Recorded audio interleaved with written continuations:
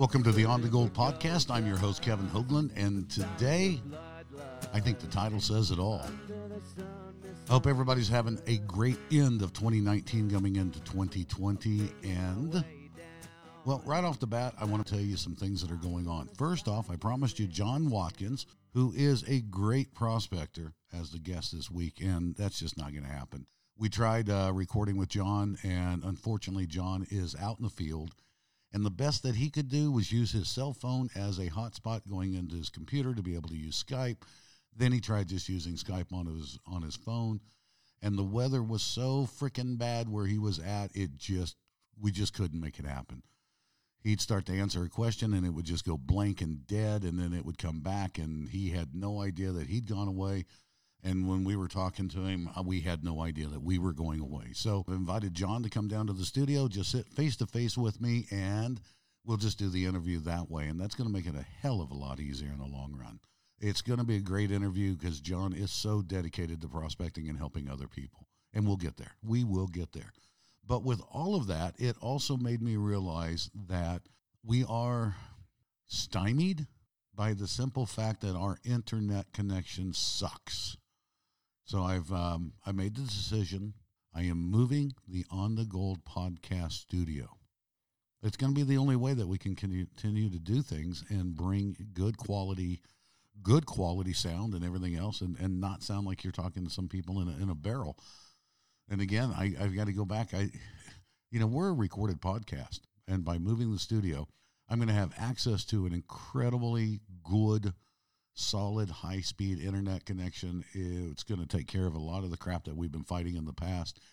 And more importantly, we'll be able to do some really good live call-in questions. Now, I have no intentions of going live on a weekly basis. It's not, I don't even foresee that. My schedule just doesn't allow it. It's just not going to happen that way. Doesn't mean that we won't occasionally go live, but at least this way, especially with the questions that have been coming in, we have to find a way to better be able to serve you, to help you become a better prospector. That's it. That's all that this podcast is about. Moving the studio. So we'll do everything we can to keep the podcast coming on a weekly basis. We may have some challenges in January of 2020, but believe me, by February, we will be back up and running with better capacity, better ability to help people become better prospectors. That's it. That's number one. Number two is last week during the podcast, episode 17, announced the new email addresses. My address is kh@prospectingedu.com or .org. You can send it to either one. And Kevin Bell, my co-host, which, by the way, I recorded a podcast yesterday, and because of my internet, it is so crappy, I had to throw that one completely out. Okay, back to the email addresses. kh@prospectingedu.com or .org, and KB, Kevin Bell, KB@prospectingedu.com.org. Now, we threw those email addresses out last week telling everybody they probably wouldn't be good till after the first of the year, but we also tossed out kbell@totalexchange.com and khoagland@goldprospectors.org. and had a lot of questions that have come in. Matter of fact, I've had so many questions come in that Kevin is sitting down and grouping them. So if there's 5 or 6 people that asked something that was very, very similar, we'll be able to just group those together. But we had so many of them that I don't know, I just couldn't see a way to do it fairly. So what I've done is I've put a random number generator onto my computer, and then to be able to answer the questions fairly, I'm just going to hit the generator. It'll pop up something and pop up a number, and we'll just go from there. But I did have a email that came in from a gentleman by the name of Dan. And Dan's opening statement is, this Goldbug 2 that I bought is a piece of okay. So right out of the bat, I mean, that's how his email started out. So where do you go from there? Then Dan went on to tell me a little bit more about how he had come to that conclusion. He bought this machine as his very first metal detector. He's never owned a metal detector before. He lives in the eastern states. He comes to Arizona every winter time to go prospecting. And he's finally decided to get into metal detecting. Not going to go through the whole go through the entire email. It was pretty lengthy, but I will tell you, Dan, when you listen to this, I'm going to tell you the problem is 99% sure that it's not the detector. I got a funny feeling it's you, buddy, and we'll cover that. We'll talk about that. So let's just jump right into that. So Dan explained to me that this was the very first detector that he had ever bought. And when he tried the detector back where he lives, back east, it worked really good. Things were fine. He came out to Arizona, and it's not working. Now, is there a chance of a mechanical issue? Absolutely. A mechanical failure, an electronic failure, whatever you want to call it. Yes, there is a possibility of that, but probably not. So here's how you check this out, Dan. Real simple. Find somebody else that has another Fisher Goldbug 2. Go to a dealer, do something, and plug your coil into a different machine. If it's stable, it's not your coil. Plug your control box into their coil, and if it becomes unstable, then it is a control box issue. Check out those two things. It's very, very simple to do. Swap coils, and that's it, and that will tell you what's going on.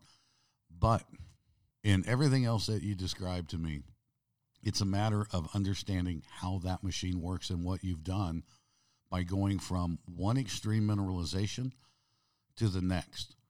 And you didn't talk about your settings a whole lot, but you really made it sound like you had put the machine in the box, came out west, opened the box up, turned it on, and the machine is going crazy. Now, I've covered this in some of the other podcasts, but I believe that this one really needs to be covered here and now again in a way that will help you understand that you cannot take the Fisher Goldbug 2, the highest frequency gold detector on the marketplace right now, and have any expectation that you're not going to have to make an incredible amount of adjustments to the machine just to make it work because of going to different areas. The beauty of the Goldbug 2, and one of the reasons that I have adopted that machine since the very first day that it came out, all the way back to the original Goldbug and the Goldbug 2, is that it is a totally manual detector. I love that ability to be able to make super tuning to the machine and doing little tweaks and things like that. But it's not complicated, but it is a machine that you will have to stay on top of. You've constantly have to make changes to that detector, or after a while, you're just not detecting with it. And with the noise that you described and a few other things, I'm going to ask you to do something. I'm going to say that your sensitivity setting is bad, and that you have got the machine set at a sensitivity rate that simply will not work in the extremely high iron mineralization areas that you're trying to work this machine in. So here's what I want you to do. After you've checked out, you know what, do this before you go check out the machine. Before you go out and you find somebody that's got another Goldbug 2 and you swap coils and you do the testing with the coils and the control boxes. This may solve your problem right here, right now. Take your detector, go out into the field, and I want you to get a rock, or I want you to get a little piece of wood or something. And again, I've talked about this. I've done a couple of videos on it. Toss that piece of wood on the ground and just let it sit there. It has no purpose other than to be a flat, stable position to where you're not moving the coil around, because all you're going to do is set the coil down on top of it. It doesn't have to be 4 inches off the ground. Matter of fact, I only want you an inch and a half off the ground, just barely off the ground, but it needs to be stable. Turn your machine on and try to ground balance it. The way you've got it set up right now, turn it on, try to ground balance it, pump the machine up and down, make your adjustments, and if you still cannot stabilize that detector, here's what I want you to do.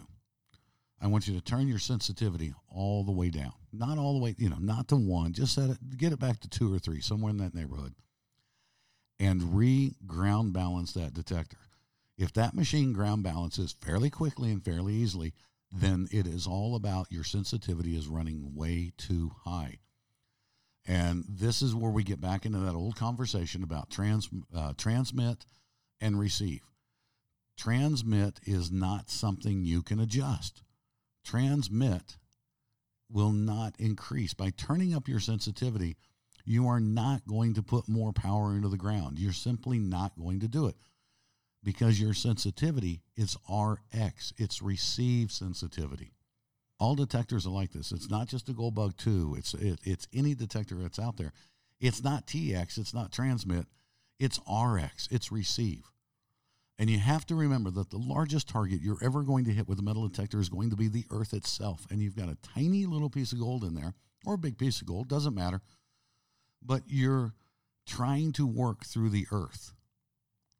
And the earth is a really, really big target. So turn your sensitivity down, re-ground balance that machine. And if it balances out, here's what I want you to do.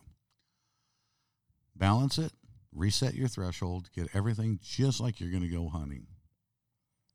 Put that coil on that piece of wood, and then listening to your threshold, slowly start to turn that sensitivity up until it becomes erratic. The second it becomes erratic, stop and back down. Because now what you've done is you have matched your RX sensitivity to the ground that you're working and not some arbitrary number that was made by, that came up with in a lab. I've worked with companies where, we take a lot of the information that came in from a lot of the field testers, and that's how that factory preset came about. It was an average. An average doesn't work in everywhere. It'll get you started, but it's not unleashing the power of your detector. So Daniel, do that. Slowly turn your sensitivity up until the machine becomes erratic. Stop at that point, pull it back, re-ground balance it, and go hunt. Now, I'll give you a couple of tips on the Goldbug 2. Because it is a totally manual detector, once you ground balance in a particular spot, just to get an idea of what you're going to be dealing with, don't touch anything and swing the coil both directions. And then come right back to that spot that you ground balanced in and pump the machine up and down and see how far out of ground balance you are. I can assure you're going to be slightly out of ground balance. Not that big of a deal. That's one of the things I truly enjoy about that machine is being able to make those on the fly, ultra fine changes within my ground balance to keep that machine constantly looking through the ground and seeing targets. At the end of your swing, pump the machine up and down a couple of times while you're out hunting. To me, it's just second nature. I go out with that machine, and I swing it, I pump it, I tune it, I swing it, I pump it, I tune it, and I'll tell you what, man, I don't miss little pieces of gold. It's a great machine. You have a phenomenally good machine. It just takes a little bit more time to make it yours. Okay, the next question comes in from Richard. And Richard, really great question. And Richard's question is simply, I have a large recirculating high banker, and it's a tub type, all right? What mat do I use? What do I use? That's a great question. Most of them were designed from the manufacturer to have what they considered the very best recovery media in it to help you recover the maximum amount of gold that you can get. And if you believe that, you're probably crazy. Now, granted, they do design it that way. But one of the first things that happens is everybody that I know that does really good with sluice boxes and recirculators and different recirculating systems like that, one of the first things they do is they buy more recovery media. And this becomes really important because depending upon the material that you're working, you will sometimes just flat need to change. So whenever I build a recirculator, not even just a recirculator, I'll even say like my Gold Fox trommel. I don't just use the particular carpet that's in it in the sluice box. I'll change it out for different mattings. And when I say carpet, I did not buy the whole kit. I just bought the header kit. So I've got it on a Prospector's Choice alluvial sluice box. And that gives me a lot of leeway because I can change that media, that recovery media, for whatever I need it to be. If I'm working in heavy clays, I'm going to have different types of dropouts. If I'm working heavy clay, I'll use a combination of Gold Hog mats and then some some deep V mats, and then some other things all the way down. And if I'm working in some other material like really sandy or really heavy black sands, I'll change that around to where I'm getting the recovery without packing my sluice box full of black sand. But I'll still get the recovery, but I'll be able to wash those sands off. And my regular river sluice box, my folding sluice box, I have 5 or 6 completely different sets of carpets and matting systems to go along with it. And each one's in its own little bag, and I get out there, and if I'm looking at the material, I'm seeing what that material's like after I run some of it, or while I'm panning it and doing my testing. If I've got a really heavy clay base, then I'm going to put on my matting that is designed, that I've put together for heavy clay materials. Something that's going to keep that material in the box a little bit longer to get it broke down. And sometimes I'll just let, if I have a lot of heavy clay, I've got a different way of running it through a sluice box by having basically a header that water goes into and breaks it down, and then that header drops that material into the sluice box. And that way, and I can reach up in there and I can move that material around without putting my hands into the sluice box and diverting the water or causing any flushes or anything else like that. So there's all sorts of little things that you can do. Is there a single answer that says there is one material that's going to work the very, very best for everything? Absolutely not. You have to experiment. You have to look at the material that you're going to be working in the different areas and be willing to make a little bit of an investment on what you're going to do to maximize your recovery. I do not believe that there is a single piece of end-all, be-all, this is it, this is what's going to make all the difference. I'll tell you, matting companies like Gold Hog, Doc, when you tell him the particular type of material that you're working with, he'll put together a piece of mat for you with different, with the different types of, or the designs of the recovery. And those work pretty good. I mean, that works really, really good. But if you've told him, if you've called him up and said, this is what I'm working with, this is this, and he builds that map for you, then you take that same mat and you go somewhere where that entire material line that you're running is completely different. It may not be the best matting system for you for that. You have to experiment. You have to experiment with anything that you're going to go out there. And then once you get into an area, if it's somewhere that you're going to continually go back and you've got your right pieces all put together, then that's what you're going to do. That's what you're going to use. And if it changes, then know that you have to make changes. If you're going to be really successful in prospecting and some small scale mining, you have to be prepared to do what it takes to get the highest recovery. And the highest recovery is not always just a matter of changing the angle of a sluice box or moving this or moving that. It has to do with just getting down to the nuts and bolts of what it is that's going to create the best recovery. Experiment. It's not that big of an issue. And I hope that helps you understanding how to build that box. There is no such thing as one size fits all. Okay, let's see. Is there another question? Hold on. Let me hit the random generator. Let me hit the button on the generator. I'm giving it a try out tonight. Hang on. Okay, number 11 came up, and let's see what number 11 is on the computer screen. Let me get the right file up. Sorry about that. But while it's coming up, I'm going to mention the upcoming GPAA Golden Treasure shows. February, March, April, and May. Albuquerque to Pomona, Sacramento, Vancouver, Butte, Montana, South Dakota, Ohio. A lot of, just go to goldprospectors.org and take a look at it. And look at the Golden Treasure or the Golden Treasure, GPA Golden Treasure Facebook page, and take a look at all the Golden Treasure shows that are going on this year. We'll have some great speakers. I'll be at every show. Kevin Bell will be at some shows, and he'll be speaking, along with Chris Ralph, Mike Pung, and a few others that you probably are real familiar with. Okay, number 11 is, it's another metal detecting question. And this one comes from, I don't think that typed in right. Ernie? Oh, you know what? I bet it's Ernie. And this one's from Ernie. And Ernie says, I've had some back problems over the years. It hurts me to bend down a little bit, do these different things. That's one of the reasons I'm really loving metal detecting. but I find out that I'm getting really, really fatigued. And I don't have a heavy detector. Am I doing something wrong? Yeah, absolutely, Ernie, you are doing a couple things wrong. And there's 3 things that we can do real fast to fix you.